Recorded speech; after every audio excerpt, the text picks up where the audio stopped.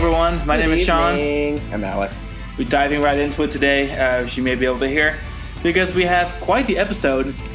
We suddenly got super inspired to talk about coaster manufacturers. The best rides, most notable. Yeah, so even though the title is going to say, or is saying, the best coaster of each manufacturer, it's really hard to say. Subjective. There's coasters we haven't written yet, there's coasters you haven't written yet, and we'll probably have disagreeing opinions there, but we do want to talk about some of the more notable ones, whether that's notable on paper, whether it's notable in our own experience. And most of these we've written, but some we know some of the most notable coasters of a manufacturer are not necessarily rides that we've been on, but we still want to talk about those. And we're pretty confident that we're going to get some coasters discussed here that you haven't maybe not heard of, but they're big attractions from modern manufacturers. It's easy to talk about like the best roller coasters in the world, but to talk about every manufacturer, which we're talking about virtually every designer, manufacturer of roller coasters that specializes in anything beyond basic production model rides, and say this is the best that this company did, and it's worth talking about because of that achievement for that company, what that was, for what that ride means to the park that it's located in. And there'll be some current ones, that are still alive, but also some trendsetters and some really important players in the industry that are no longer with us, unfortunately. And if you don't hear your favorite manufacturer in the next hour and a half or so, we do plan on creating a part 2 that we're actually going to record right after this. So it'll be kind of like a long episode split in two, so you don't have to be too bothered by it. And if you listen to this early, you have to wait for next episode to drop. But we're going to talk about every single notable manufacturer, including some of your favorite knockoff Chinese ones. So we'll dive right in with the one I think we struggled with the most. We're starting with the hardest one.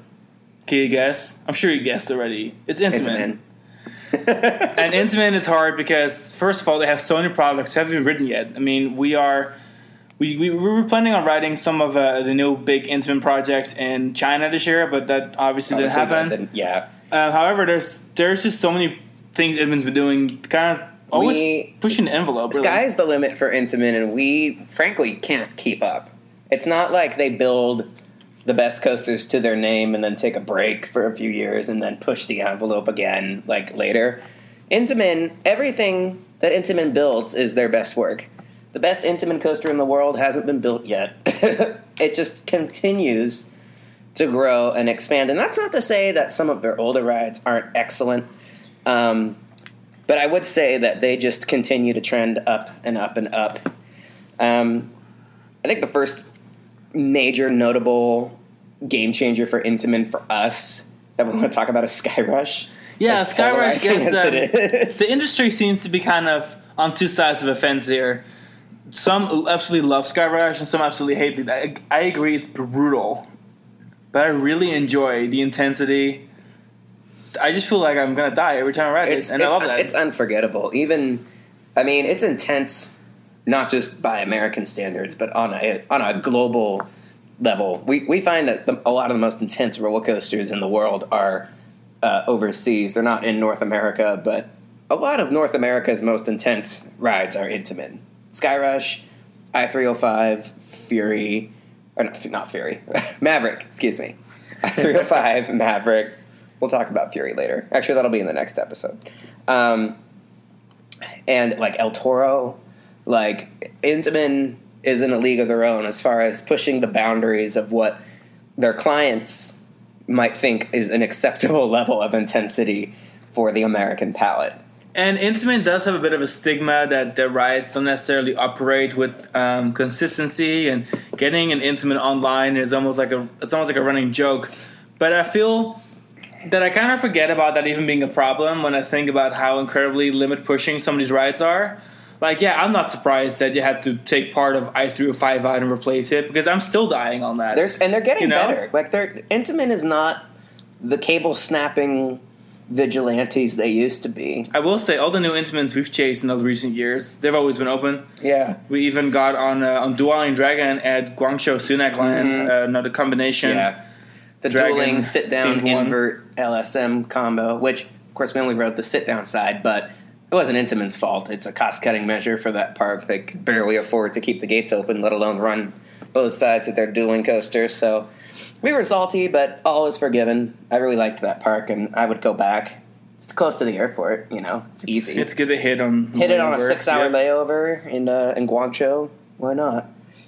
And I think as far as like, there's just so much to talk about with like the current generation of Intamins. Things like the mega coaster that's under construction at Wallaby Belgium, which looks completely out of control. It starts out as like a mutated Goliath at Wallaby Holland, and then transforms into a blitz coaster. Violent airtime, crazy sharp transitions, like a tail end that's not unlike a ride like Taron or Taiga at Linnanmäki in Finland. And that's exactly the point. So Taiga we haven't ridden yet. But we're hearing it's one of the very best products out there. Then there is Soaring Through Clouds in Nanchang. Is that Nanjing? We have Roller Coaster Database to assist. Yeah, because there's so many names. You of guys roller coasters. know if you're familiar with some of Intamin's more crazy projects in China. Is it Coasting Through Clouds? It's the hypercoaster that starts up with a giant elevated turn. It's the orange and green and then one drops. Located in the. God, it's the same park as Python and Bamboo Forest, right? Yes, it is. So just put Python and Bamboo Forest. And it is Nanchang Sunac Land, which we were planning on going to this year. Obviously, that didn't happen, but we'll go later eventually. Yeah, so Nanchang Sunac Land is home to Python and Bamboo Forest, which we'll get to GCI a little later. Yeah. But the park is particularly famous currently Coaster for Through the Clouds. That's what it's called now. It's had a few name changes. And that is a massive Intamin coaster built in 2016 to rival Disney, actually. The Wanda Group that opened the park had fierce words saying that this would compete, among other parks in the region, with Disney and put Disney at a loss when they opened. Obviously, that didn't happen. That's all false. But this is in the Jiangxi area of the province of China. I would say it's probably about a 2-3 hour train ride away from Shanghai area. This ride is bonkers. Like, it is. If you haven't Googled this ride, Coasting Through Clouds, it's a mile long, 255-foot first drop, but it has a panoramic 180 at the top of the lift hill first. And then it's quite unique that if you ride a coaster in China, you're actually above the buildings, because Chinese buildings are so effing tall. So tall. But then you're riding this thing, and I cannot wait to ride it. But yeah, it is standing 243 feet tall with a drop of 256 foot. 78-degree drop, very steep. It almost looks like we took I-305, but instead of just staying on the ground the entire time, we put in some big elements. I-305 with a lot of height. But there's some significant There's some great head choppers on this thing. I mean, it's just no mid-course brake run. It's just hauls ass the whole way. Definitely a bucket list Intamin for us, if ever there was one. I mean, I can't think of another Intamin that would be higher on my bucket list, except for maybe the this one that you're pulling up. And I'm not too far away in Hefei, which is Sunac. really easy to combine these two parks. They're only a few hours from each other. Soaring with Dragon. They're Soaring with Dragon, which is a 200-foot tall Intamin shuttle coaster. It's a hyper swing launch coaster. So an LSM coaster, lap bars. And it has a really beautiful layout with a non-reverting loop. And then a kick-ass looking dive loop. Like a crazy looking dive loop where you're stalling for the majority element.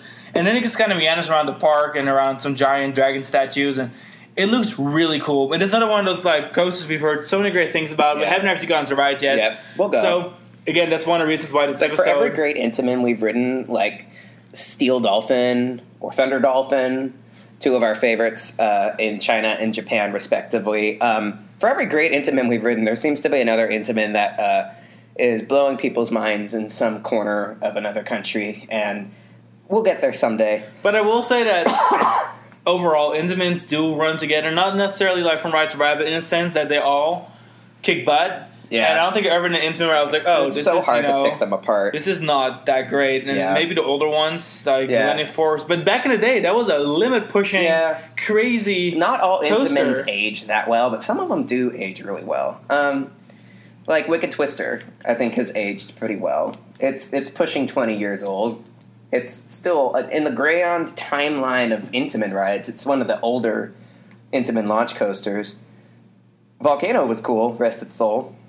It was so ahead of its time. It was basically an inverted blitz coaster. 2 launches, multiple inversions.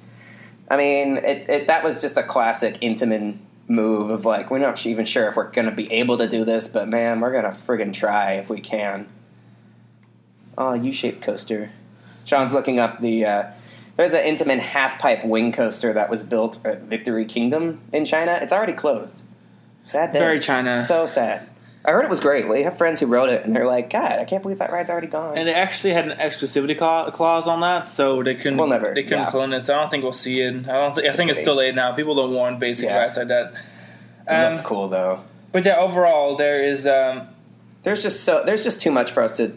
We're probably going to launch a series of like industry highlights, and Intamin is obviously a key candidate for that, because not only is there a bunch of great Intamin rides coasters to talk about, but also non-coasters as well. Like, we could talk all day about Intamin's non-roller coaster limit pushing, everything from drop rides to parachute towers. I mean, even drop ride wise, pirate ship rides. Intamin has done some crazy stuff. They have attached drop rides to existing structures like Kennecott and Superman. Yeah, but also on one of the tallest buildings in the world, the Canton Tower in fourth Guangzhou. Tallest building in the world, has an Intamin giant drop. You're nearly 2,000 feet up in the air, and there is on top of the building an Intamin attached to the antenna of this mega skyscraper in one of the largest metros in the entire world. It's so far in the can't future, believe how man. incredibly crazy it is. And it's like, oh yeah, but of course it's Intamin, because like, who else only is Intamin pull that, would have the audacity, you know?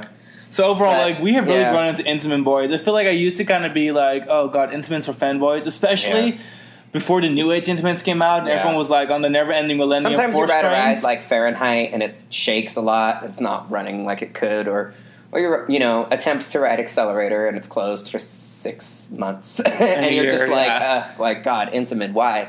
But I think that once I-305 came around, I think I started realizing that Intamin was up to something. Kind of half a coma, I started building all this cool shit now. Yeah. And I think ever since, Intamin has been a stronger manufacturer than it's ever been. Like, Haggard isn't the most consistent ride in the world, but it's better than when the launch coasters, the Intamin Neo launch coasters were coming out. I mean, they've come a long way as far as reliability at that end. Haggard has so much going on that it's a miracle Track that it runs. switches, 7 launches, drop tracks, there's so much such going a cool on. ride. And I feel like there's only a few manufacturers you can really kind of ask that for at a budget. And, to my mind, come Vekoma and Intamin, who can actually fulfill these sort of like custom projects. Yeah. So, big praise for Intamin. We really like it. And we'll probably launch a full episode on Intamin. I can't wait to talk about Velocicoaster. That's right. That'll be the next. We'll probably know a little more about it when we launch that episode. That'll be the next great Intamin success story. People will come to Florida to get an unparalleled Intamin fix before you know it. And the next couple we're going to dive into are going to be a little quicker because we're not trying to get you bored. Intamin was the big one. Intamin was the big one, and we thought it was a good one to start with. However, now we're going to dive into something you may not have heard of, and maybe you have. First off, we got Kumbak. Kumbak has one roller coaster to its name. The little Dutch company that could. Well, could they is the question, because Flying the Hollander, which is the only Flying Dutchman Efteling for you guys. Efteling's water coaster is the only 100% Kumbak project. Wonderful ride. It's like one of my absolute favorite rides out there. We have a couple people on the team that will definitely agree with that. Best queue, best station. Americans might be more familiar with Kumbak for some of the trains that they've built for existing rides. Like T2. For better or for T3. worse, T3. If you've ridden T3 at Kentucky Kingdom, you've ridden a Kumbak train. If you've ridden Phantom's Revenge at Kennywood, Kumbak rewired that ride and provided the computer, the brain for that ride somewhere along the way. I can't remember if it happened during the initial remodel of that ride or what. Kumbak is one of those companies that like keeps existing and keeps itself busy, but building coasters isn't their thing, and they got one shot at it because they're located so close to Efteling. They are in the same, if I'm not mistaken, province. Which I can check real quick. They killed it. They are right next. They're one province over, but it's a small country. The standard's very high for a park like Efteling. If you've been there, you know that every ride there has to hit the mark because the standard of quality for this place is so high, and Flying the Hollander's no exception. And though a troubled project, it did what Efteling needed. Yeah, it has high capacity. It has a dark ride section. It is after all, a successful attraction. It really is one of Efteling's finest. So, Yeah, Kumbak is cool. Kumbak. I like what they do for the industry. Yeah. I don't really think I need to see any more roller coasters from them because it's been 13 years. I don't know if they'll build another coaster, but they're still kicking. Yeah. They're still out there doing whatever their client needs them to do. They are a chameleon. Okay, moving on to one of the legacy developers the first of 3 legacy Japanese developers that we're going to talk about on this particular episode is Meisho. Meisho, mixed bag for me personally.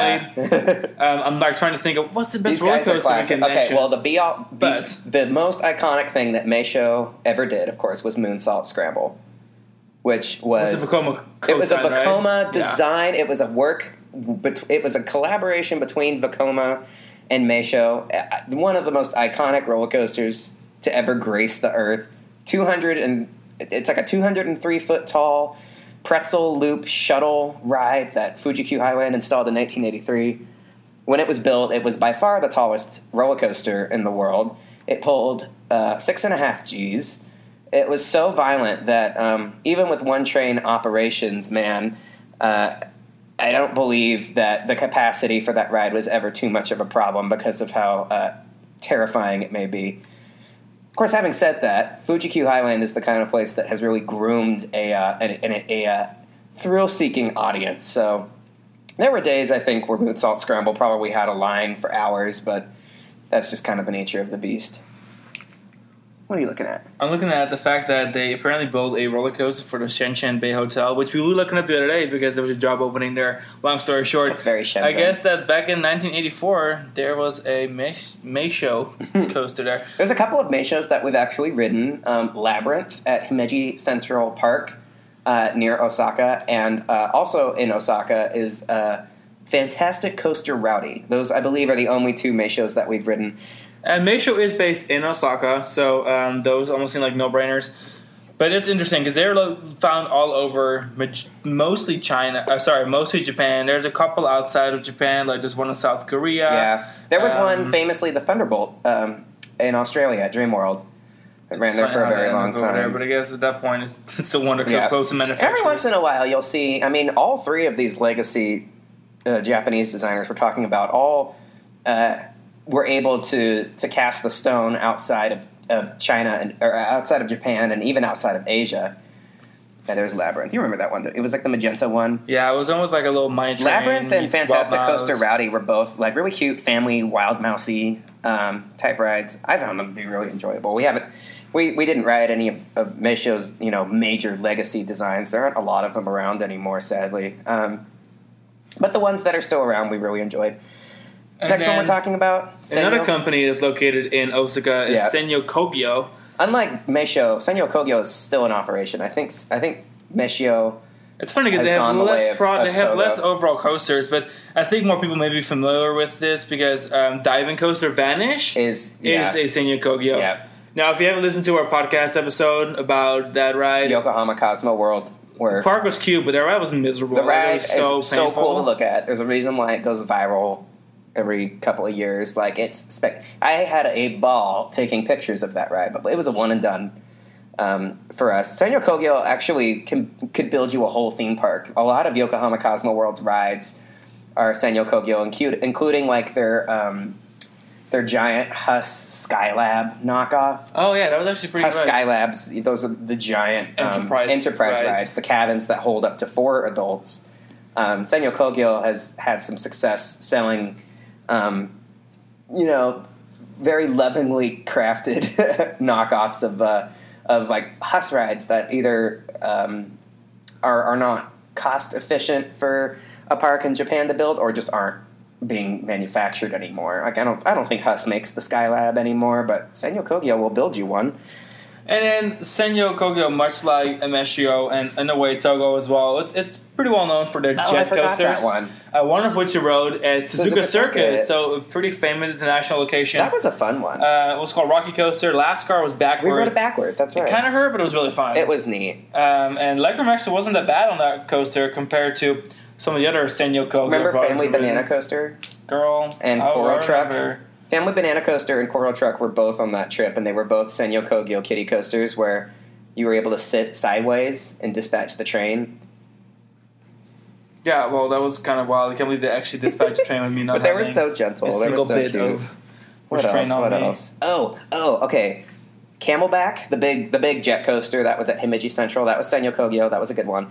And Red Falcon at Hirakata Park. Red Falcon was actually That was really good. dope. Yeah, It looked like kind of like an aero looper, but So Red Falcon was interesting because it had a really unique track system. the track bed was neat. where it was based on like an aero track system, like the old aero track systems.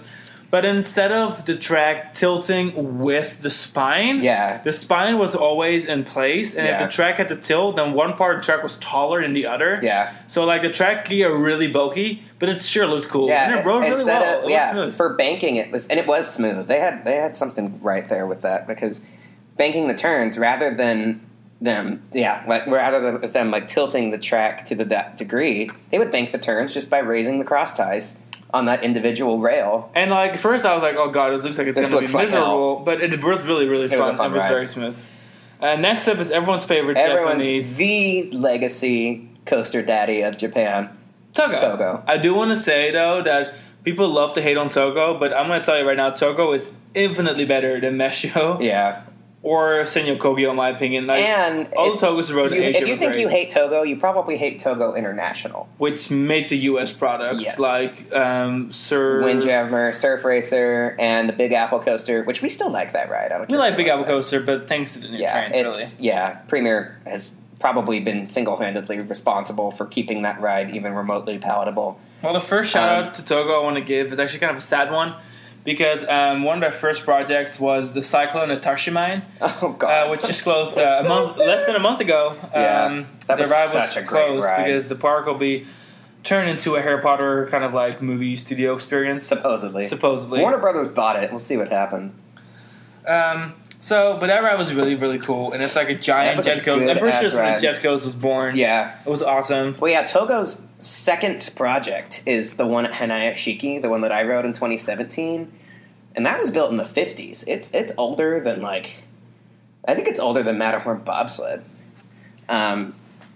Togo was just way ahead of their time. They were building really sturdy track beds out of steel back when most U.S. designers were still building like kiddie coasters and Mad Mouses out of two-dimensional flatbed like railroad cross tie Yeah, for configurations. those that don't quite understand the relationship that the U.S. has with hypercoasters, it came from Bandit, Yeah. a Togo product near Tokyo. In Yomiuri Land. Yomiuri Land. That was the sole inspiration for Arrow attempting, along with Cedar Point, to build a hypercoaster. Dick Kinzel is quoted saying that he saw Bandit on the news and called up his team and he was like, we need that for Cedar Point. We're not building a mega looper. We're going to build a tall roller coaster with lots of hills. In fact, Magnum, originally they wanted to go to the source and build a Togo, But it was too cost expensive. prohibitive Yep. because the dollar was weak at the time compared to the yen, so...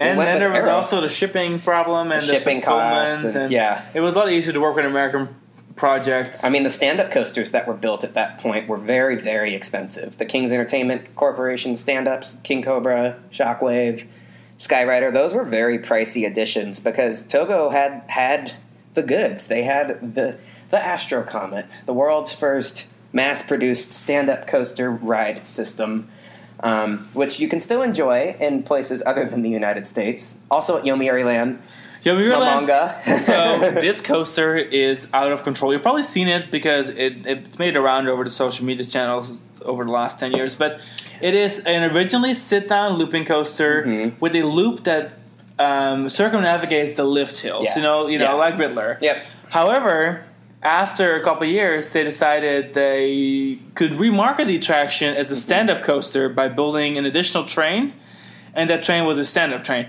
Now, remind you that the clearances for this roller were coaster, designed for a sit-down coaster. and now we are standing up in this janky, whatever you call it. A Togo stand-up coaster. I literally was so effing scared. It was really scary going through that layout, and like the clearances just didn't seem lined up. Unbelievable. I was like inches away with my head from the track. Yeah. As we go through the loop, it was really, really The scary. stand-up coaster for Togo was an instant success because their very first clients with the Astro Comet, with the stand-up coaster, were parks that already had a looping coaster. And they said, this is the same chassis. You can put a stand-up train on your looping coaster and market it as a new ride. totally ahead of the game. The first several Togo stand-ups were built as looping coasters. It wasn't until the mid-'80s, the first stand-up trains were built in the early 80s for existing coasters. Not until the mid-'80s did we see custom stand-up coasters built in Japan. In fact, the first custom stand-up coaster from the ground up built was the King Cobra at Kings Island. And to this day, it still leaves a legacy. There's clones of the King Cobra ride layout that are still in operation in Japan, and also other different ride layouts using the stand-up train.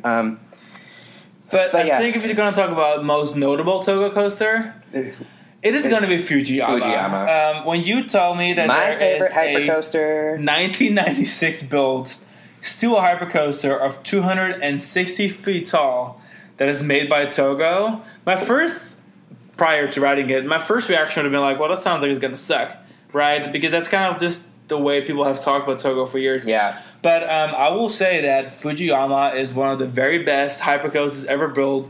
It has balls. It has airtime. The audacity. It does things ride. where I'm like, why are you diving 100 foot into a freaking dirt turn? And then there's like zigzag airtime hills. And this ride is out of control, but it's so good. Early generation so hypercoasters are so special because even though Magnum was credited as the first hypercoaster and laid the groundwork for the hypercoaster formula, it wasn't until the late 90s where hypercoasters started to get a bit more streamlined.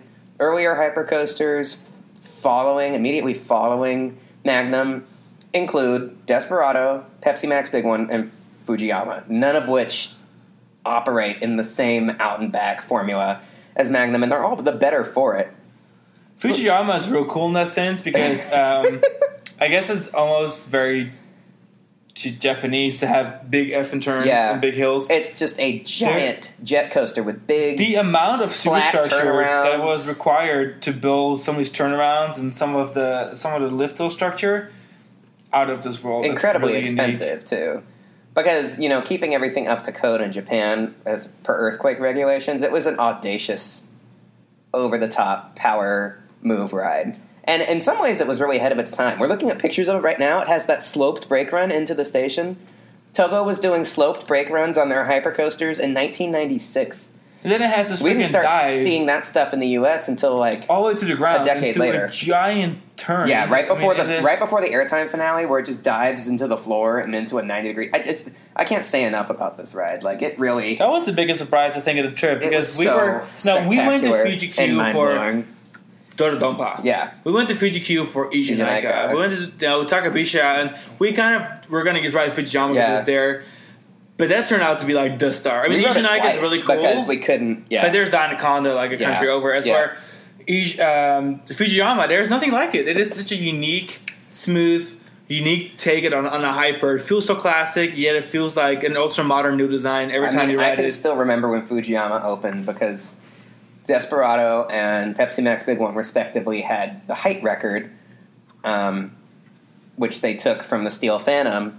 They had it for 2 years, and then Fujiyama opened and broke the height record for just the tallest roller coaster in the world, period, and remained the tallest full-circuit coaster in the world right up until the opening of Goliath at Magic Mountain and then Millennium Force a month later. And if you want a little fun fact, Fujiyama actually means King of Coasters / King of Mountains. Coasters, King of Mountains. Because Fuji is king and Yama is mountain. And roller coasters are themed to Russian mountains, so that's what the name usually comes from in most languages. So it can be interpreted as either. But either way, phenomenal ride. And that's what you got to think about when you think about Togo. They've got some of the best stuff. There's even more rides that we can go on forever. Surf Coaster Leviathan closing this year is also a huge mosquito bite on my ass because that was a great Togo. We got a lot of mosquito bites on your ass this year. That was a great ride. Anyway. So now we'll go back to another beloved Western manufacturer. Now we're going to... we're going to Germany. So over to Europa Park, I guess, sort of. Okay, the most beautiful thing about Europa Park is, because it's a showcase for Mack, it's they're not really worried about how much profit the park makes. Obviously, it's a business and they want to profit on it. But at the end of the day, their primary operative for that park is to make sure that their potential clients and guests have a good time. See, Mack is a funny manufacturer because I don't necessarily think of Mack as wow, pushing the limits or wow, this is such a revolutionary company. But I do think about Mack when I think about quality, and I think about niche. Mm-hmm. And they have carved this niche for being like the water coaster manufacturer of the world. Yeah. And we've ridden some of their best stuff, like in Chimelong Ocean Kingdom in South China. They have 2 Mack water coasters. We rode Walrus Splash, which is a souped-up, larger version of a Super Splash with like an underwater tunnel and some extra scenery and themes, and then Polar Explorer, which is an extended version of standard water coaster. Yeah, exactly.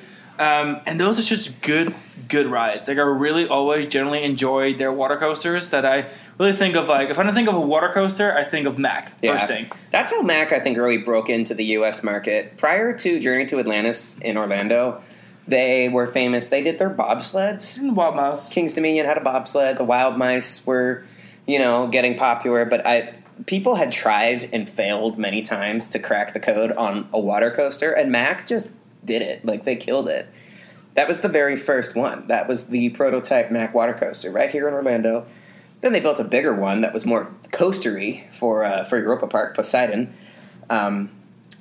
which Polar Explorer is based on that Poseidon layout. It has the 2 different roller coaster sequences separated by 2 sets of except for floating. The station is so far removed from the actual coaster section that you coast underneath part of the area, and then you go through a bear exhibit, and then you eventually end up on the coaster part. But either way, those are really, I think, where Mech shines the most. Mech is good at a production model game, obviously, because they've got those Blue Fire clones popping up everywhere. Blue Fire is like an unmistakable icon in the launch coaster world, because I don't think we will ever see a launch coaster of that size. Really, I don't think we'll see any coaster of that size cloned quite to the same And now they're magnitude offering a special kind that is being rolled at Dreamworld Australia. The swing launch. Where there'll be a swing launch, kind of like Star Trek's beginning, but on Star Trek Operation Enterprise at Movie Park, Germany. Which I want to give a shout out to, because I love that ride. And I think it is a really fun Mack project that kind of shows that Mack really is a lot more diverse than I think I usually give it credit to. But I think the biggest showcase of that is their most notable attraction. Mm-hmm. For me, it's Lost Gravity. Yeah.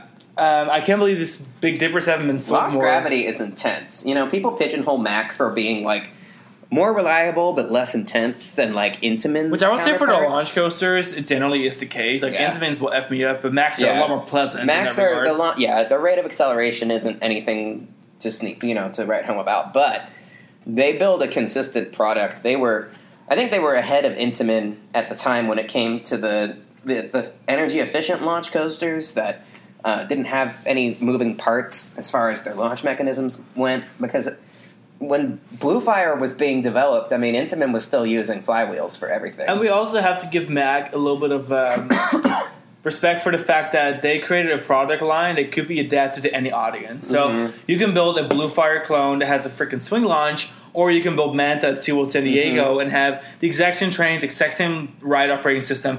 Or you can build Helix.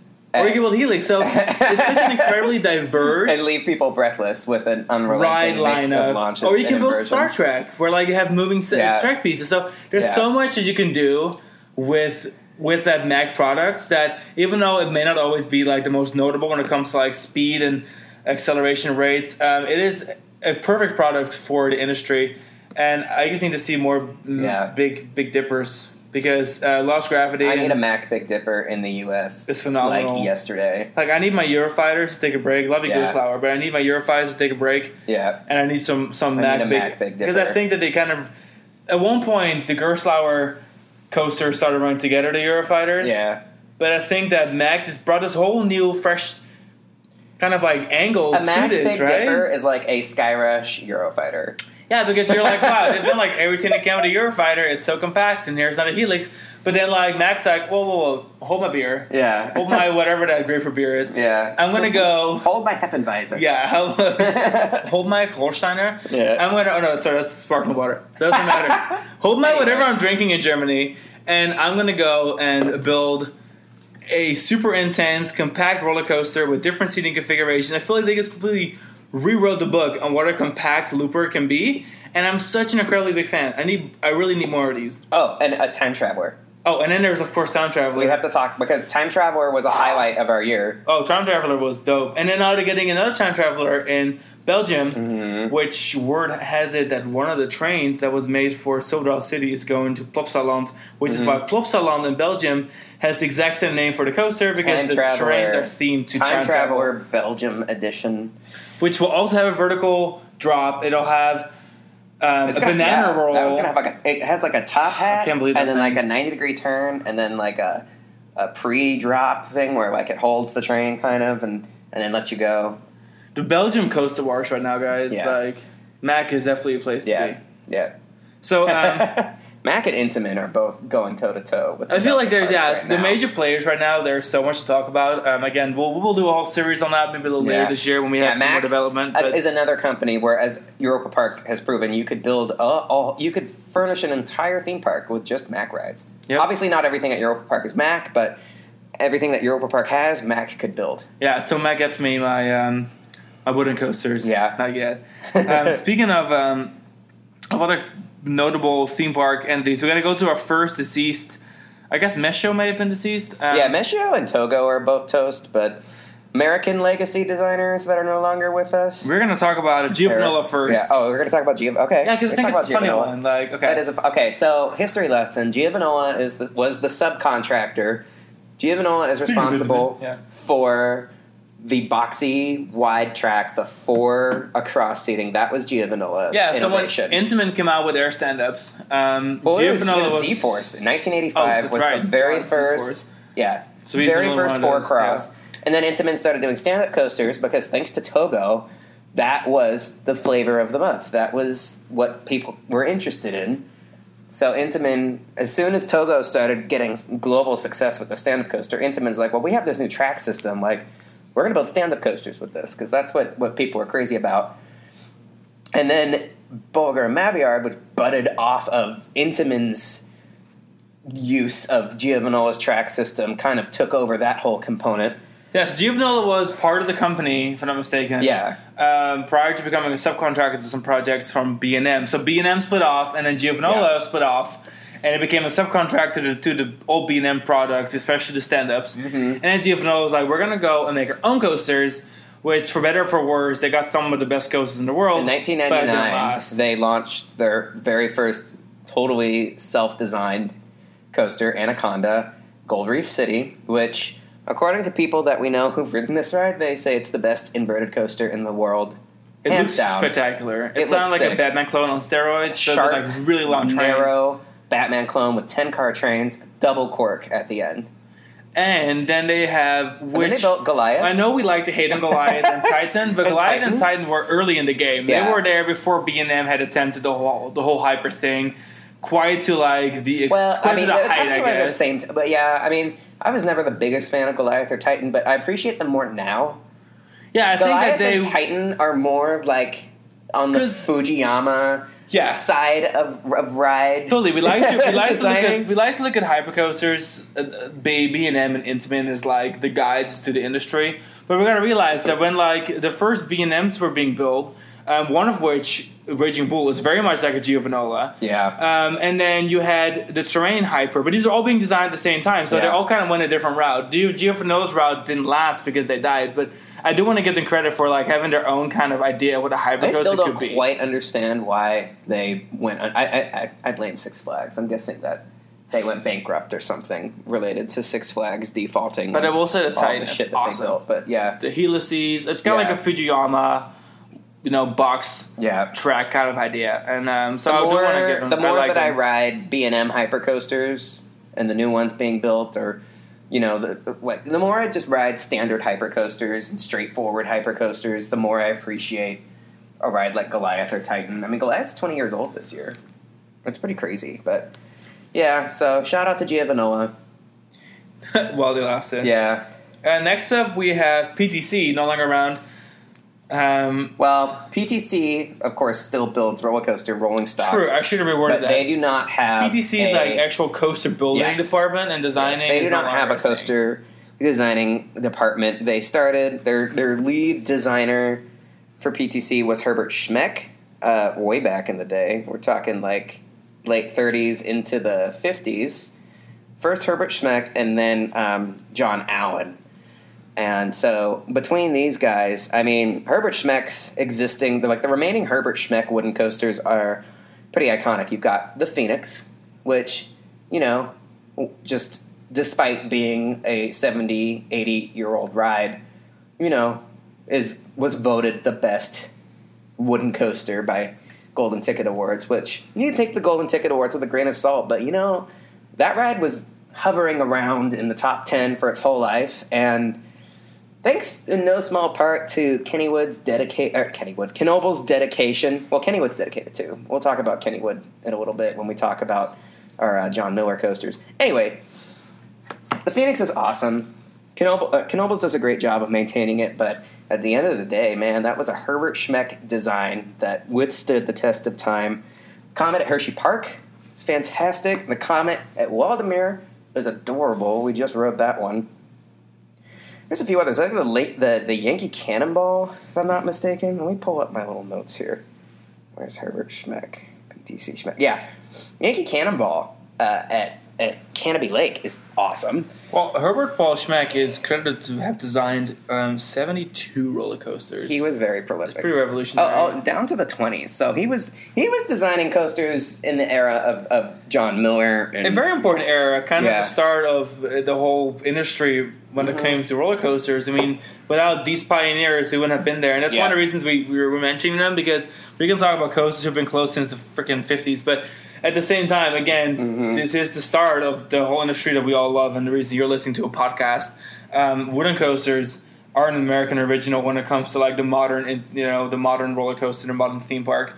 So it's important that we give kind of a shout out to that in this episode as well. And then following the Herbert Schmeck's retirement, he passed the torch to John Allen, who is responsible for a lot of well-loved wooden coasters of the regional park boom. His self-proclaimed magna opus, the Screaming Eagle, is definitely still our favorite of his designs. I mean, we rode Screaming Eagle a couple years ago during the Halloween event at Six Flags St. Louis. It was bitter cold, but that thing ran like a beast. It was so fantastic. It's one of my favorite wooden coasters. Great American Scream Machine is a great ride. That ride's no slouch. We should pull up the... John Allen built so many... I mean, PTC really was it. If you were building... John Allen has 26 if you wanted to build a wooden coaster... But a lot more of the modern ones, like Screaming Eagle, Racer, 75, Mr. Twister... All of the Taft Kitty coasters. Blue Streak at Cedar Point. We're going to talk about those kind of rides, like Swamp Fox at Family Kingdom Amusement Park. You know what I think is a grossly underrated John Allen experience is the Cannonball at Lake Winnipesaukee, which, if you're a fan of the Blue Streak at Cedar Point, I consider the Cannonball to be the Blue Streak's fraternal twin. Cannonball is the Blue Streak the way it was intended. A great out and back coaster, beautifully maintained with the original PTC Buzz Bar trains. I mean, that ride is just beautiful. Buzz Bar trains, I don't think it has seatbelts. I mean, I think it's just running trains to the same configuration that it had when it opened in 1968, I believe. Fantastic ride. A true classic little coaster, the pride of Chattanooga, the Georgia side of Chattanooga. The pride of Chattanooga. I know it's not saying much, but... No, I used to love it, though. Fantastic. It sounds like it's kind of title I would slap on a coaster, like back in the whatever. I would. You go to Chattanooga for two things. The Chattanooga Choo Choo and the Lake Winnipesaukee Cannonball. I've decided. You've decided. I just came for the river to drive by, but okay. We'll talk more about... We're going to talk... In the grand timeline of wooden coasters, PTC makes up a huge chunk in the middle there of everything from Roaring Twenties wooden coaster, omnipresence, bumping shoulders with Frank Pryor, Frederick Church, and John Miller, to the regional park boom. By the time Screaming Eagle was built, John Allen died shortly thereafter, and his protege, Bill Cobb, took over. Roller Coaster Database isn't explicit about PTC's role in future projects thereafter. We just knew that, John Allen, with John Allen came the PTC branch of wooden coaster design, and he took that with him to his grave, if I'm not mistaken. Although, of course, PTC trains are still being manufactured for roller coasters to this day. But now I'll move on to another classic looking manufacturer that's still around. I absolutely adore these people. Yes. They'll never hear this podcast, I'm pretty sure, based on the booth at IAAPA. We went to their booth at IAAPA. It was so cute. It was the cutest booth. It was like stepping back in time, being like, oh yeah, of course Myler has pictures. Myler, yes. A single laptop, and like a catalog on the table. It was just like It was literally so precious. It was amazing. And it was like, it's family run, right? Like, it's the Myler family. Myler and Associates is no slouch. They had an extremely humble booth at IAAPA. But they are prolific. Incredibly important, especially in the U.S. theme park market. Yep. If it's a kiddie coaster, it's likely a Myler, especially if it's older than 5 years. Yep. If it's an American-built kiddie coaster that is newer than the 1960s, it's likely a Myler. Any American manufactured kiddie coaster in the last 60 years, there's a really good chance. And I freaking love these things. We always ride them. I know we're kind of like crediting around, but I always genuinely enjoy my rides on them. They are whippy, they are intense, they are full of character from the moment they're built. I think we can speak for most Southern Californians that like we greatly miss the Scandia Screamer. Yeah, that was actually our number one on our list for most notable. For this manufacturer. They had a foot in the door with building a giant, major regional-sized, nearly hyper-style roller coaster. That thing was huge. It was bonkers. It was one of our favorite rides in SoCal. That was a cool ride, and it's being sold. Last we heard at IAAPA, it was being sold to a certain somewhere we can't talk about. I thought they were in the progress of like helping with selling and trying to get it up again, but it wasn't guaranteed. It was under contract. No, they're really trying to get it resold because it's one of the biggest things they ever did. Yeah. It'll show up somewhere. Mylers never really die. And they're still not dying because some of their newer projects, like in New Jersey, it is called Wild Waves, if I'm not mistaken. Yes, Wild Waves at Playland Castaway Cove, which is a double circle roller coaster custom layout using that circumnavigates the SNS Guilforce. Yeah, if it ain't broke, don't fix it. I mean, this thing is just classic Myler. You know, just to look at it. And the trains they use are the same. The trains are the same that they've been using since. I love it. The Hurricane at Fun Spot America in Kissimmee is a great new addition. We wrote that on Christmas Eve last year. When it opened, yeah. It was new for Christmas 2019. Yeah. It really was. And then, I mean, there's just good ones all around. Obviously, Scandia Ontario is no longer with us, but Scandia Sacramento has the Great Dane coaster. The Great Dane coaster, which like Scandia Screamer, was a one-of-a-kind. Great Dane coaster once operated at Casino Pier in New Jersey. It was sold. I'm trying to find it on. I'm literally on their list. I don't go to. I think they renamed it. Go to Casino Pier. Because it'll be in there from when they sold it. Which would be 11. There's a million Wild Mouses here. The one from 1999. You see the Wild Mouse from 1999? That is the Myler Mouse. It was sold in 2012.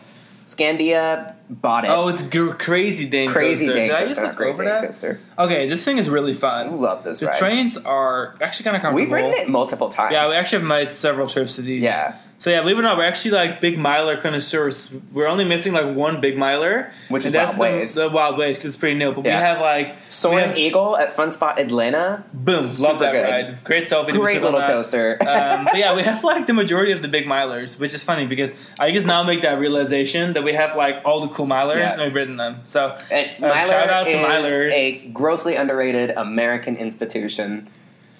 I hope those guys. I hope you guys hear this. I hope those guys that we talked to. Yeah, and if you know these people, because I have no way of reaching out to them, because if tell them that we love their coasters and that we really, really adore everything about them. The Myler team, like let them know. And like, I've definitely been beat up by their coasters, but like in a good way. You know, like Intimates beat me up, and I love it. So yes, that's a really fun. We would love to see. We think we love that Fun Spot America Parks, for example, is very Myler oriented. They have 5 Mylers between their 3 parks, and I would love nothing more than to see Scandia Screamer resurface Fun Spot Orlando, because they need another miler, in my opinion. My humble opinion. And then next, we're going to talk about everyone's legacy favorite. the one and all. I mean, speaking of big American institutions and roller coaster manufacturers. The most iconic American We both have tattoos of them. By now you know. I have, It's Aero. It's aerodynamics. This is another one that we'll need a full episode for. Yeah, like at this point... The good news is that everyone's heard about us talk about Aero for years now, and we're like we could launch an entire podcast series just on aerodynamics. So we can quickly list some of the best-looking arrows in the world and some of them written, including Fantasia Special, Viper, Vegemau, Ninja, Eagles Fortress that's no longer around. We have Titan V, Space World. We have Dragon at Ocean Park. That's our favorite aero coaster. Oh, even Aero Looper? Well, I mean, it's definitely a favorite Aero Looper, but maybe favorite I think our favorite Aero coaster might be X2, or is it Desperado? Well, here's my thing with X2 is there's better versions of X2, and X2 runs an SNS train. Yeah. However, which we'll get to SNS in a little bit, we do have Dragon, which is by far the most, from traditional loopers, the most spectacular one. Wonderfully strange. That ride. Not Dragon Mountain, by the way. It's just Dragon Ocean Park, Hong Kong. But Dragon Mountain is lit, Dragon Mountain's really cool, too. Too bad the park sucks. Yeah, we don't really want to talk about that place too much. Anyway. I feel like it keeps coming up. Yeah. Well, I mean, that coaster's good as hell. That bow tie, though. That bow tie is dope. But, I mean, is it as dope as a dirt turn several, 100, if not 1,000 feet over the ocean? Dragon is ridiculous. If you picture, the first 3 inversions of Viper at Magic Mountain, except sitting on the edge of a cliff, looking out over the South China Sea, and the third vertical loop is a Sidewinder. The first Sidewinder, actually. It is just a perfect storm. It's is this a mine train? Oh, no, it's a mine train with loops. It's just so no, wait. This is an Aero Looper. And it's Mega Looper over the ocean. Wonderful and strange. That was part of the very short-lived Aero Huss. The whole park was Aero Huss stuff because it had the Condor and stuff. That whole park was Huss and Aero and Huss. Yeah, rest in peace. It's so funny because we came to that park and it was my first visit. Alex had been before, but when Alex went, Hair Raiser was open, but the B&M. But Dragon was closed. Yeah. So it was a Hexagon Dragon. And I like Hexagon Dragon too because, we love our arrows. Someday I'll go to Ocean Park and both coasters will be open. But so far it's only been I did not give a crap that Hair Raiser was closed. Dragon because is so good. Typhoon damage. Yeah, this is literally the day after Typhoon, by the way. And even my cousin Caitlin, who lives in Hong Kong, she loves roller coasters. Even she agreed that she preferred Dragon over Hair Raiser because it was more quirky. Not going to lie, though. When we talk about the fact that it was just Typhoon, we were on one of the first flights out between Tokyo and Hong Kong after the Typhoon. And we literally got to the park that same day. Typhoon debris everywhere. And we weren't even sure we were allowed to be there because there were missing cars on the Ferris wheel. There was tree shrapnel everywhere. And we had to remove a piece of tree to get to the roller coaster. We were very grateful totally worth it, though. For that was so day. Awesome. That was my 900th coaster. That's why Hair Raiser was down. It was damaged by the Typhoon. Yeah. We'll ride her. I mean, that's okay. It wasn't. I like to think that we'll go back to that park and Dragon will still be open, unlike Desperado, which we've been riding Magnum. See, we love Desperado. We've been riding Magnum a lot lately because we've done multiple trips to Cedar Point just in the last couple of months, and Magnum is still the bee's knees. That's by far my favorite asset in Ohio anymore. I like my Maverick, but but I'm obviously a sucker for my arrows and Magnum is close. But for me, it always comes down to Magnum is really cool and trend-setting, but then there's Desperado. It isn't Desperado, and I feel like some of our friends love Magnum to death to the point where I'm okay, I love Magnum, but again, it's not Desperado. They built a better coaster, and Desperado is insane, and I'm so sad that it's living in the desert, dying, if it's ever going to open up again. But I'm glad to have made at least 5 visits to ride it. It ran as recently as 2019. But you went a couple times before we met. And then we went 3 times together. No, 3 times. Twice. We went October, January, we got nighttime and July. Rides, daytime rides. We've been a lot united that log together. flume, classic Aero log flume, super lit, gone, toast. Finito. But I really think that one of Aero's strongest coasters is Desperado. It's massive. It is all over the place. It has amazing views.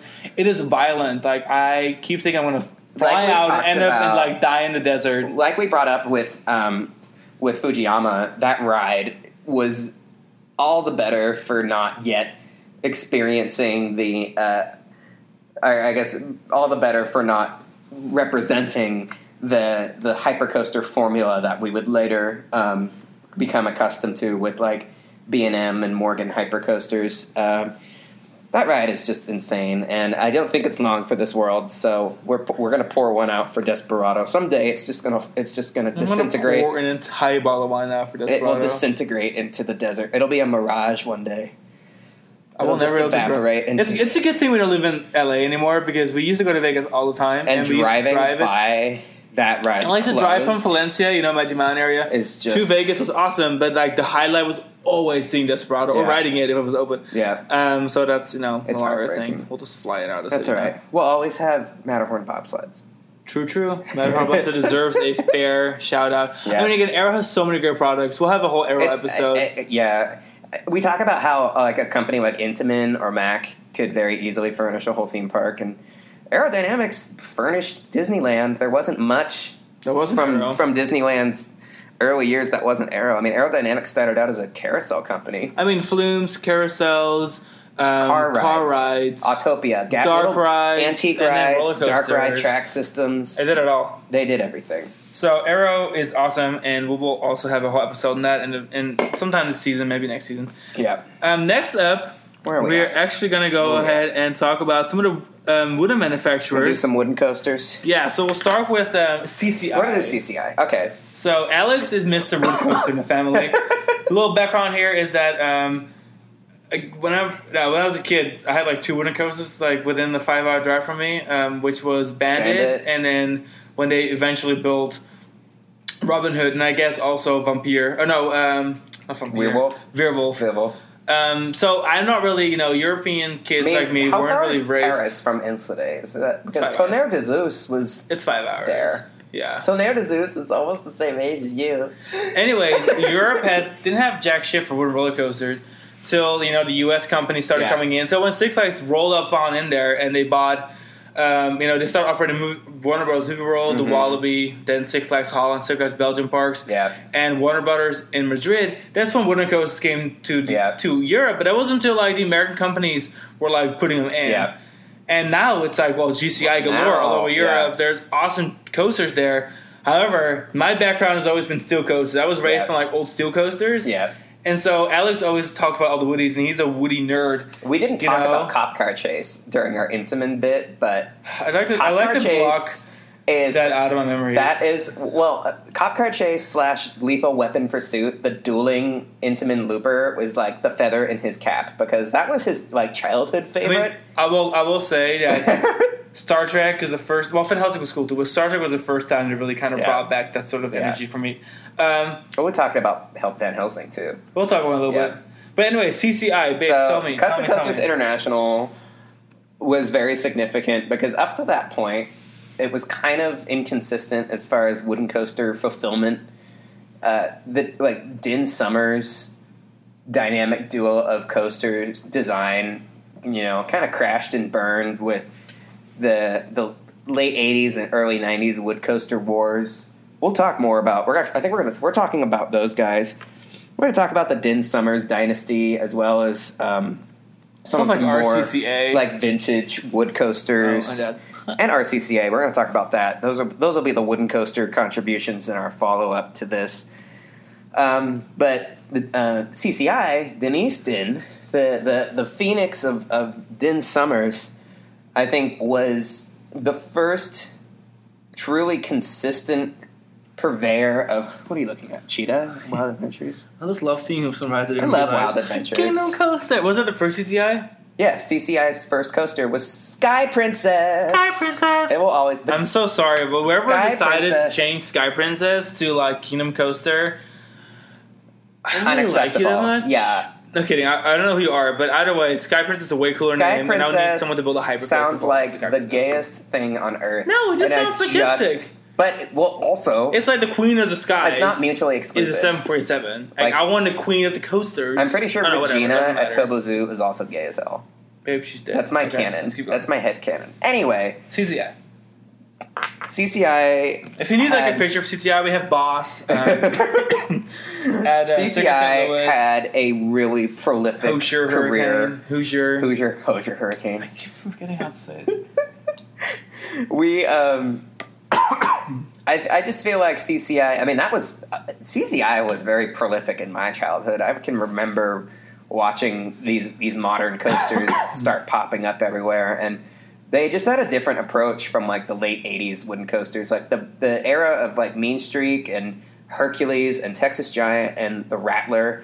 Like that whole idea of like we have to keep building a taller wooden coaster, otherwise it won't sell. Like that, they gave up on that.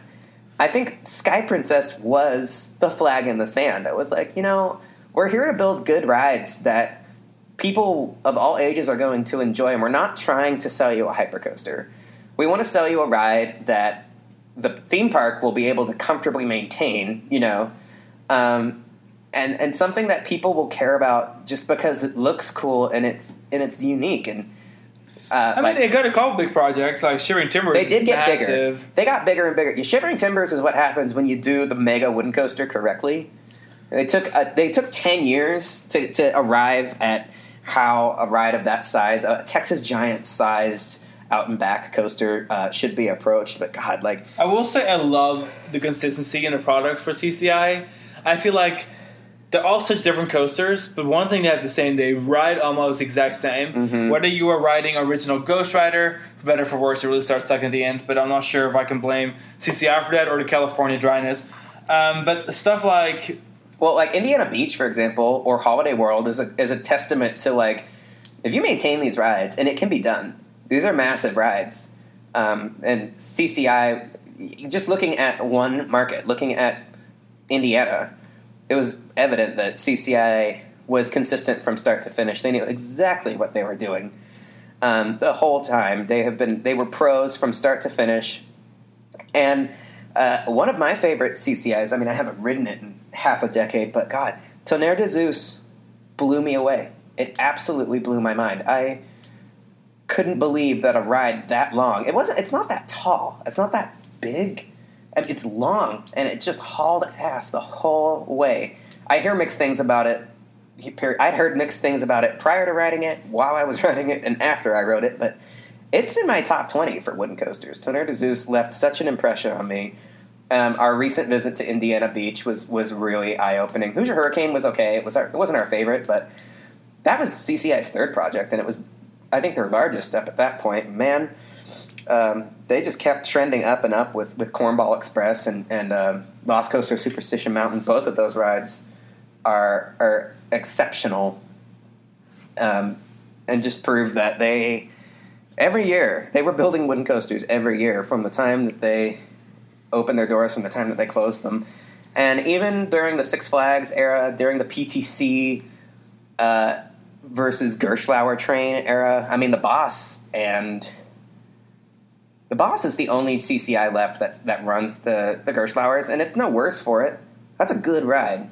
We'll go back when it's not freezing cold outside, and we can actually ride the Boss with its little plastic Gerstlauer trains. But yeah, just an awesome, consistent body of work. And if we're going to talk about consistency and like a coaster manufacturer where, again, I feel like every ride is almost always incredibly unique, but I feel like I'm riding the same quality over and over and over, is GCI. Great Coasters International. Great Coasters International. Mm-hmm. It's my personal favorite wooden coaster manufacturer. I love their layouts. They're twistery. They're modern. They have so much character, and they are some of the best coasters in their respective parks. We haven't ridden all of them yet, obviously. We're still missing a couple important ones, like Python and Bamboo Forest. Again, on this year's itinerary, not happening, maybe next year. And you can't talk about CCI without also talking about GCI, because Outlaw at Adventureland in Iowa was the prototype GCI concept. I believe Mike Boodley, the lead designer for Great Coasters International, he was working for CCI, and he left to start GCI. To build Wildcat, right? To build Wildcat at Hershey Park, to reinvent, to create the Harry Travers Cyclone Renaissance. Wooden coasters with individual bench trains that could articulate dramatically, sweeping curve drops, fan turns. I mean, And we're going to talk about some of our favorites. They have awesome racing coasters. Our favorite will be Joris in the Draak, Efteling. Low to the ground, high action. Pacing is always good in these coasters. There's no pacing issues. We have audio animatronic dragon in the lagoon that shoots water. That works too. And then we have Lightning Racer. Lightning Racer is awesome. But I want to give a shout out to Gold Striker for California listeners. Yeah. Gold Striker is magnificent. When it opened, it single-handedly, for me, pulled Great America out of a ditch because I hated Great America, but that ride really... it was the start of a new life for Gold Striker was the wooden coaster that Perseverance built. They started that project like in 2007. Cedar Fair... in 2009 it was already supposed to start construction. As soon as Cedar Fair acquired Great America, they were like, we need to get a freaking wooden coaster in here. Like a real one. Sorry, Grizzly.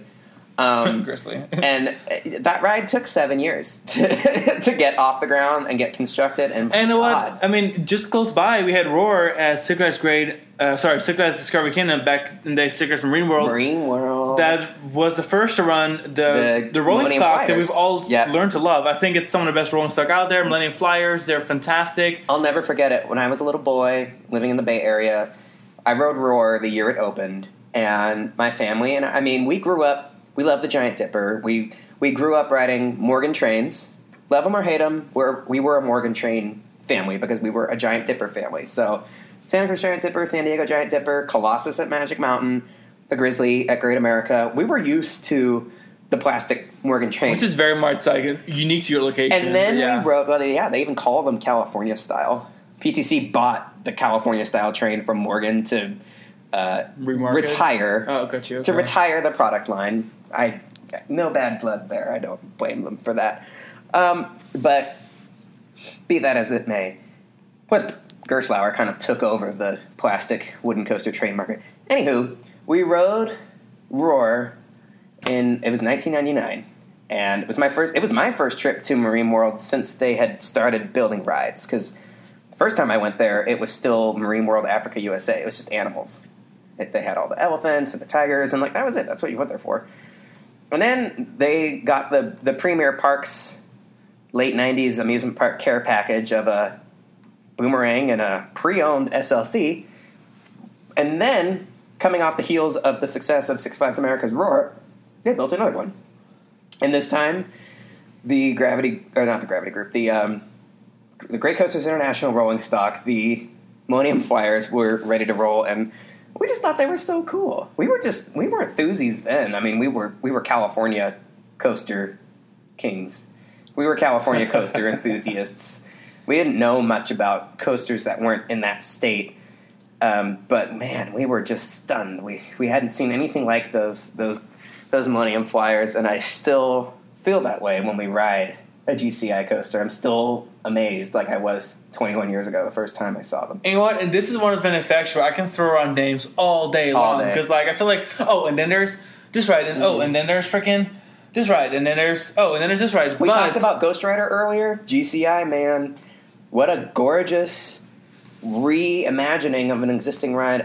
Exactly, Ghost Rider. I want to see more Ghost Rider treatments. So Ghost Rider is one of the 3 rides that we were discussing earlier today. We're like, we have to mention it in this podcast because Ghost Rider shows that even if the GCI wasn't a GCI, it can still be a phenomenal attraction. GCI took that ride and they turned it into a marvelous reskin of a really good CCI layout to begin with, granted. But either way, it's not like they... it's not always a guarantee when another manufacturer comes in and to this pre-existing ride. GCI did a better job with Ghost Rider than RMC has done with a majority of their Iron Horse coasters. Don't at me. Boom. And then another shout out. We really want to give a shout out to SeaWorld San Antonio. Oh my! They have the United States' best GCI. Yeah. I mean, arguably the best in the world, but there are a couple of bigger ones. It's one of the best wooden coasters I've ever ridden. Texas Stingray is phenomenal. It has all these quirks. We have a whole episode on it. Really, I wasn't ready. From last season. But I was not ready. It has everything you want. Sorry, we're looking at our cats and they're really cute. They're being really cute. They're on the beanbag together. Sleeping and listening to our screaming at this microphone. Their ears are folded back because we're being loud and boisterous. And really sad about Texas Stingray. Texas motherfucking Stingray. So, long story short, great airtime, straight drop, never-ending transitions. It is one of GCI's finest products with incredible pacing. Ipe wood.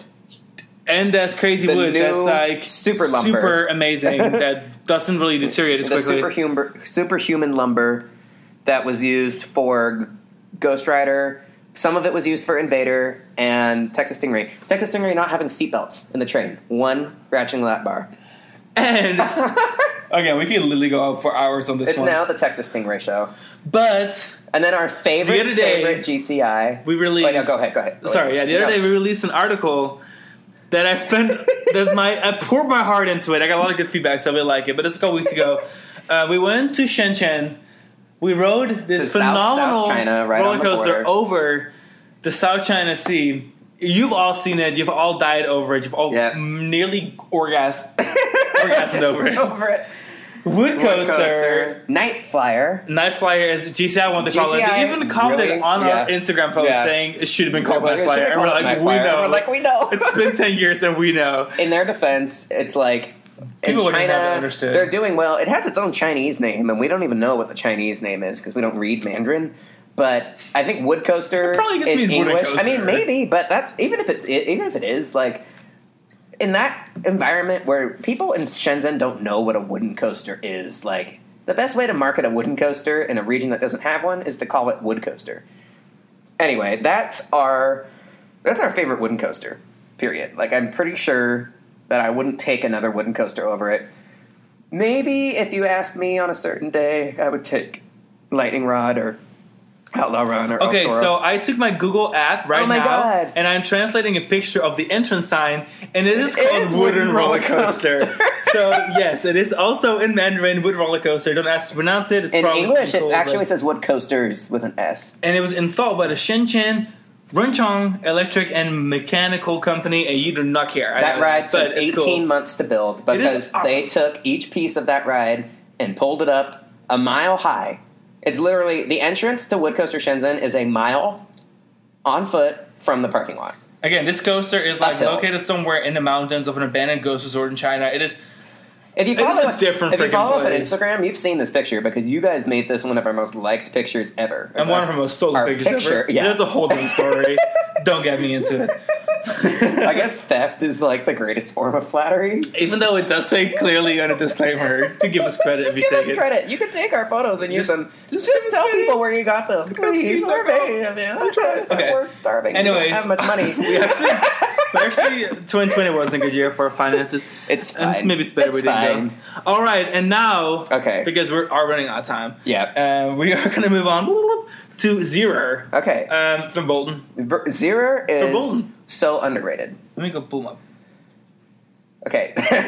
Keep talking. So I love the Zero Flitzer. As far as production models go, like that one's pretty sweet. It's such a fun little ride. What the hell is that? What are you doing? I can flitz. You're flitzing. I'm flitzing You're at flitzing. RCDV. Okay. Okay. Cool. I'm going to talk about Park Estrix again for a second. Voldekar. Am I pronouncing that I think it's correctly? Voldekar, but Voldekar. I need to pull it up. I don't Those speak guys, French, for sure. you guys. That might be news to some of you. I am not fluent in French. I don't think anyone was wondering. Yeah, I think it's Voldekar. I love that Voldekar. I stupid don't know. It ride. doesn't really matter anymore. I love Zero's track bed and how versatile it is, and you've got everything. It's a Hornet model, though, so it is a model, and there are two of them. One of them is located in Flambert's Village Okay, Theme so Park. is Hornet a clone, or is it just it's a- part oh, of there's the two ride of them. model? No, anyways. it's a clone. There's two of them. It's funny how like Verbolten is such like the odd man out because it's so different from all the other Zeros, but It's a terrain zero with like indoor section, It's a super launch intense. coaster, I like dark the gray ride. owl on that thing. but like Zero's one of those companies where they're a workhorse brand, and Zero's got their fingerprints on like every theme park in the world. Oh yeah, But because I mean, it's easy to forget that they've got like 200 roller coasters out there. I think yeah. There's kiddie coasters and family coasters all over. Everything. It's from, one of those manufacturers doesn't from- die because yeah. the vast majority of their coasters have been relocated. Yeah. So I think It's like they the- made they're like- 185, Yeah. but they've been located Relocated in a bunch of 226 times. places, and only over the course of its existence, out of the 186 ever built, only 29 haven't made it to this day. But Yeah. at 226 locations, it means that Yeah. of the 157 that are left, a majority of which are in the second location. Well, not majority, but The a lot of Tivoli them are. product line is so versatile. You've got your figure eights, your double figure eights, your little Tivolis, your big Tivolis. Custom ones like Knott's Berry Farms, Jaguar, or Orange Streak at Mall of Love that America. ride. Love that ride. Absolutely phenomenal. There's some really good ones in Great Britain. If you've been to Adventure Island? The one that has Rage, the Eurofighter. Fantasy Island. Is that Fantasy Island? Yeah. No, that's in Skegness. Wait, are you talking about the one with Millennium Coaster? What's the one that has... No, that's a different park. What's the park that has Rage? You'd think we'd be more prepared. There's just so many. Adventure Island. Yeah. Okay, Adventure Island in Southend-on-Sea has, like, 2 custom Zeros. They're super good rides. There's just so many. I mean, it's funny. Yeah, I've been raced on a lot of these. I mean, they were mostly production models, or like the Zero Force coasters. Like all of the Busch Gardens parks have at least one Zero. I kind of forgot how many Zeros I wrote because I'm looking at this list now and I'm like, I wrote this. And then they have all the new ones. Oh, Impulse at Knoebels is super cool. Yep, Impulse Wicked is really cool. Is no slouch. Wicked at Lagoon. I have the family coasters. We really like Jungle Coaster and Channeling Ocean Kingdom. Oh yeah. That was really fun. Channeling Ocean Kingdom has 2 Zeros. They were added at the same time. Yep, a tiny one and like a medium-sized family one. Yeah. So yeah, they're really awesome family coasters. One of those workhorse brands of manufacturers that live on forever. Zero does not get enough credit for inventing one of the most successful and omnipresent flat rides ever conceived, the Wave Swinger. The Wave Swinger is a portrait of Zero's success. Because, I mean, it debuted in the 70s, and it was all the rage on the German fair circuit. Now, every manufacturer has their version of the Wave Swinger. But Zero did it first. Zero did it first, and you can still find Zero Wave Swingers that were built in the 70s. You'll see them retrofitted. The original ones had the operator booth in the center of the tower. I think even Kings Islands was like an OG one that they relocated from like Coney Island or something, and then they moved the operator booth out from inside of the ride because it wasn't safe. But yeah, Zero is an OG. Like, it doesn't get enough credit for its contributions, which is why we're doing this podcast, really. Now, should we finish with Gerstlauer or SNS? You tell me, and then we'll start with the other one. Let's do Gerstlauer first. Is that what this says? Yeah, it's Gerstlauer. That looks like. I wrote Gersh because we were okay. Not a fun fact. We were at a sushi bar early tonight, and we were like crafting our episode here on a freaking napkin. I've spent all day compiling on a napkin my list of manufacturers on my phone. It's like every manufacturer that has custom roller coasters, and then talking, and then we divided them in half so that we could do 2 episodes. I'm really glad because this would have been a 3-hour podcast if we had. You wouldn't have listened to the whole thing, so we're giving you like a week or 2 in between. Okay, so let's talk about Gerstlauer because Gerstlauer first. Zero and Mack. It's a German engineering. Okay, so first, I want to give a huge shout out to my old home park. Huge. I don't like Chum that much. Okay, it doesn't matter. I want to give a huge shout out to my German home park of my childhood, Move Park Germany, because they have Van Helsing, and Van Helsing is like one of Gerstlauer's very best products. Van Helsing Factory is fantastic. They had a movie theater / dark ride area, and they literally put a roller coaster in there that's one of the best roller coasters. It's a launched Wild Mouse. It's not launched. Yes, it is. 2 lift hills. It's fast enough. That second lift hill is a launch. If Maverick's lift hill, I'll take it. If Maverick's lift hill is a launch, then so is Van Helsing's second hill. Okay, it's a tire-driven launch uphill. Got it. It is a launch. It's a launched Wild Mouse, and it has a scare thingy, a hand that pops through the ceiling through the exit, and I like. No, it's a freaking actual gargoyle thing. Oh, it's like a vampire. It comes out of the ceiling and it slides forward. Yeah. It like died. But the whole ride's so good. I thought it was theming, yeah. Awesome layout, projection mapping on fog screens you can fly through. Amazing soundtrack. That ride is Gerstlauer built this dark ride roller coaster and they nailed it. And they usually nail it because it's part of their bobsled line, which their very first roller coaster from the ground up in 1998 is Sanctus Sal, which is at Erlebnispark Tripsdrill.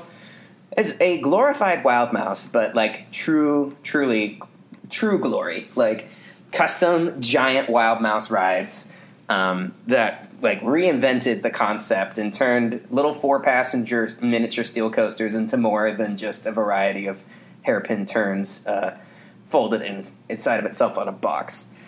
1998, I mean, Gerstlauer like exploded onto the scene because they went from like being non-existent to like having full-size roller coasters built, and they were building the wooden coaster trains for CCI and Premier Parks there at that point in time. Gerstlauer God, what do we have here for Gerstlauer? Oh, yeah. So much. I kind of forgot we make a list of actual coasters we want to highlight. Schroeder's Kanon is probably one of the best roller coasters that we have not ridden. Everyone talks about it all the time. I'm going to take everyone's word for it, but it's our team members, which obviously we value very much. Yeah. But also friends from around the world that have ridden it.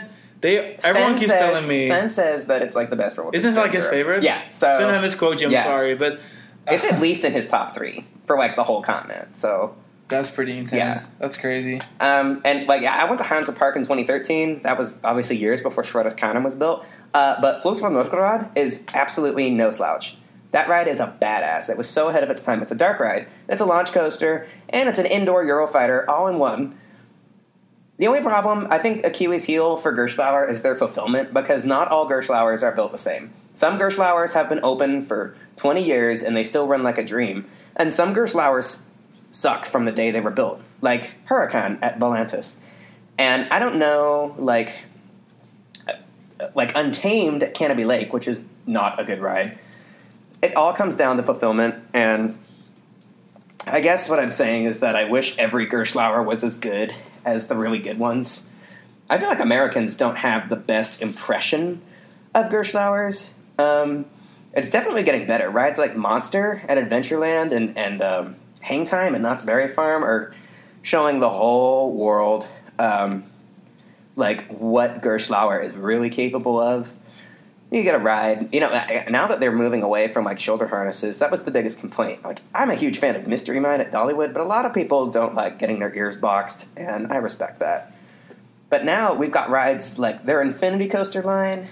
It really is sky's the limit. It's cool because there's one of the things we really talk about a lot in this podcast in particular. It's kind of like how some manufacturers create this niche, and they've done a really good job to stand out because, again, what we mentioned just a couple of seconds ago is their bobsled coasters, just taking that Wild Mouse, but making it a product that's so applicable for custom projects. Mm-hmm. It feels like any park can do their own unique ride without having to break the bank, but still have quality, have something unique, combine several family aspects for one product. But then also they did it with the Eurofighter. The reason they penetrated this market to begin with is because they were able to carve out a niche and be well, you want a looper and you don't have any money, and here's one of these production models that will get you a looping coaster with a vertical drop out of control. Beyond vertical. Your audience that may not be used to roller coasters marketable. Loves it. There were some of the most marketable products and coasters ever introduced to the market, especially for the modern market, and that's why they exist. And now they've grown into be a manufacturer that makes stuff like now they build and hyper coasters, and like Fury at Bobbejaanland.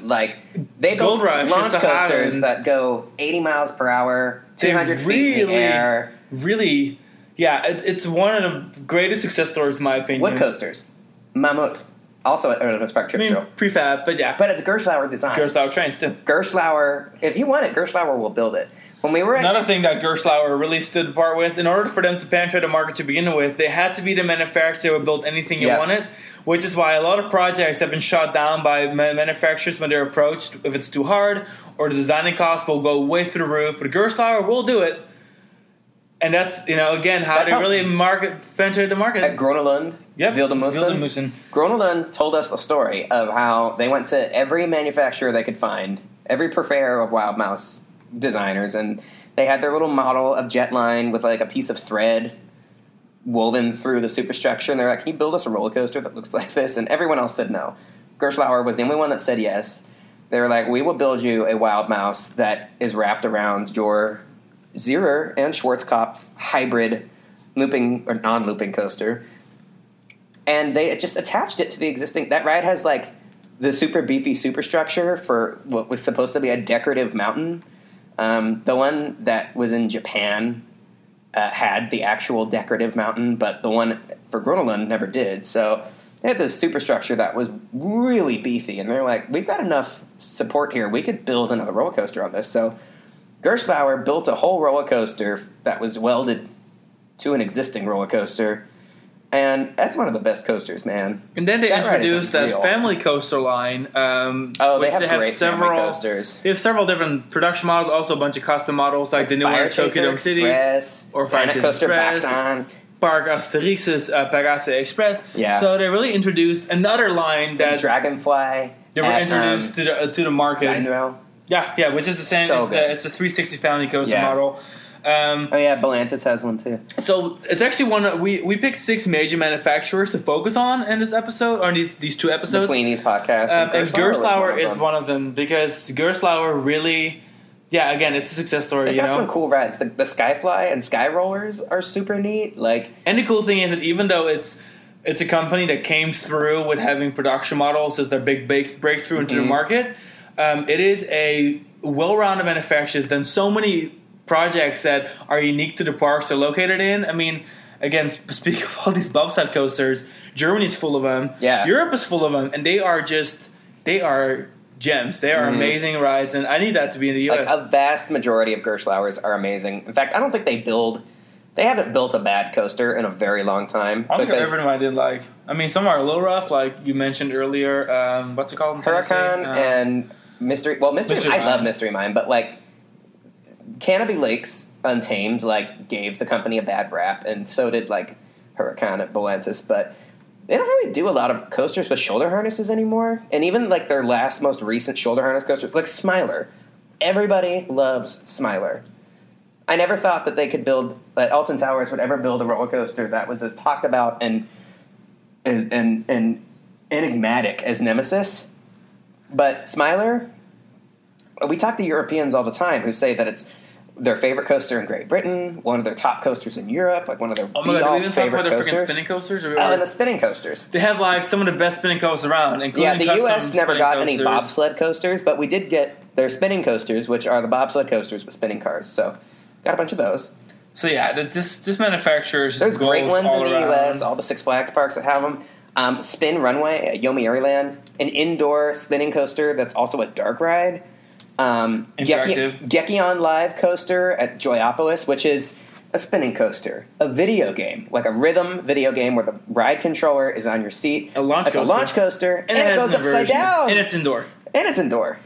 It's everything. So Gerstlauer is everything. It's a really cool manufacturer. Will do it. If you want it, Gerstlauer will do it all, and they'll do it well. And the more I think about it, I wish it was more often talked about in the modern schematics, because we always mention B&M, Intamin, and RMC is a big one for the fanboys out there, and Mac, and then Vekoma is now really starting to become a topic again, especially in our content. Yeah. But Gerstlauer cannot be forgotten. Yeah. And then we're gonna finish this episode. Yeah, speaking of RMC, we're gonna toot the Alan Schilke horn here. So we're gonna we've got a couple minutes left. SNS Sansei Technologies, which it's a pretty cut and dry thing. There's not that many products to talk about, but they have some really Dynaconda and Eejanaika are 2 of the best roller coasters we've ever ridden. They're 2 of the best roller coasters we will ever ride. And I will say that Dynaconda nailed it. Third time was a charm. Yeah. Eejanaika is really, really good, but then they took Eejanaika and they made it a little more manageable size. Better Dynaconda is out of control. Better capacity. I feel like I'm continuously nowhere in my seat. Spectacular. That ride really, really messed with me. As for Eejanaika was really cool, but it was so large that some of the elements didn't quite throw me away. It had a little more hang time in the peaks of the elements than Dynaconda. Dynaconda used to stop. It's almost like if you took Skyrush, but it also have flipping seats. Yeah. Dynaconda. Dynaconda is X2 plus Skyrush. Skyrush, but X2 trains. We have decided. Yeah, I was going along a picture from the other day when we were riding it for the first time. And then it was kind of funny. The thing that really made SNS famous, of course, was their use of pneumatics, their air-powered launch coasters. And air launch coasters are the future because you just cannot get a rate of acceleration that dramatic any other way. Dol-Dol-Dumpa may not be our favorite coaster in the world, but God, that launch is just something else. Our number 1 bucket list coaster in the United States is Max Force.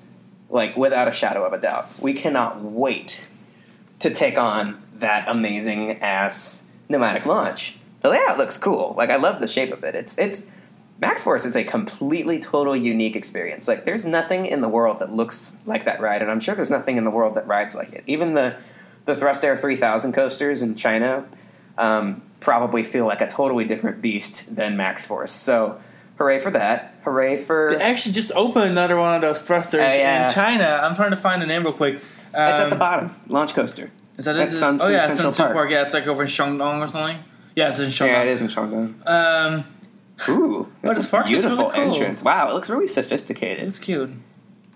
It's another one of those theme parks in China that I really like. We tried wanna to go ride to, the one but in it's hard. Shenzhen on our last visit. It was down. Okay, guys. Happy Valley our Happy Shenzhen. Valley Shenzhen visit was shit. There was Yeah. like only the SC was open, which the SC was really good. But like we came Happy for Valley other Shenzhen things. broke our hearts. Like, I can't believe they even sold us a ticket. I mean, I can because it's China, but like, literally the only coaster open was the SLC. Everything else was like under maintenance, which like whatever. It's funny. RCDB still lists this new launch coaster As under construction? but it Yeah. has opened because we have Get with video it, footage RCDB. Love of you, Roller mean it. Coaster Dream. But yeah, telephone number for the park. Okay, that's I got all we excited. should text them. It's like, no, they don't have no WeChat because of Trump. Okay, we can't get WeChat anymore. And TikTok is slowly withering away before our very eyes. Okay. Yeah. But yeah, I cannot wait for more pneumatic launch coasters because like the rate of acceleration on these things, I can still remember the first one that I ever rode was actually the first one that I rode was Powder Keg. Grossly underrated. But the first of the big ones, the one that in Shenzhen that I rode in 2015, that thing took off. I thought my rib cage was going to cave in. Like, the launch is so fast. I mean, I remember that from Dododumpa too. Is like the launch is so fast that your peripheral vision cannot process the rate of change that your eyes are featuring. So it just you get tunnel vision. You get tunnel vision on these launch coasters because you go so fast, so quickly that your brain cannot wrap itself around it.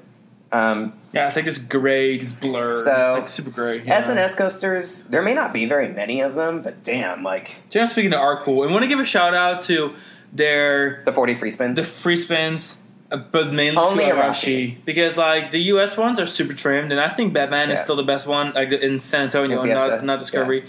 Yeah. But Arashi in Tokyo is like in Nagoya is out of control. Nagashima Spa Land's version of this thing. We're going to talk about Nagashima Spa Land a lot in the next one. The next podcast when we talk about Schwarzkopf and we talk about Steel Dragon 2000. You know what we've got to talk about? What? The Togo Elder Twisters. Oh my god. What? Nagashima Spa Land talking about the Tokyo section. us. The Japan section. We were looking at pictures of Nagashima Spa Land and we just remembered to talk about how epic the Ultra... I mean, shit. Yeah, so now we're officially over 90 minutes. We're probably going to need to do... We'll probably need to do a Togo episode, TBH. Like, we're going to have a whole fucking season. Ultra Twisters are exceptional. If you had the opportunity to ride the Ultra Twister that came to America from Japan, it was not Togo International. It came to Six Flags Great Adventure on a boat and blew everyone away. And then it went to Astro World and blew everyone away. Including the lift hill. Yep. And they redid the lift hill because the state was like, you can't open a roller coaster with a vertical lift. Which is fair because we rode the Elder Twisters and like, I did not ever want to get stuck on that because I don't even know how the hell to get out. Like, I was just scared thinking about it. That was the coaster we rode the most at Nagashima. We rode it 4 times. Yeah, it was fun. It was really wild. Freaking-tastic ride. So with Ultra Twister, we're going to Ultra Twist out of here. Yeah. Because we're actually going to record the next episode for you guys. Now we're on a roll. Yeah. But check back in about 2 weeks from this, or maybe a week from this launch, depending on when this goes live. Thank you so much for listening. Check out thecoasterkings.com. Leave us a review on our podcast. Follow us on our social media.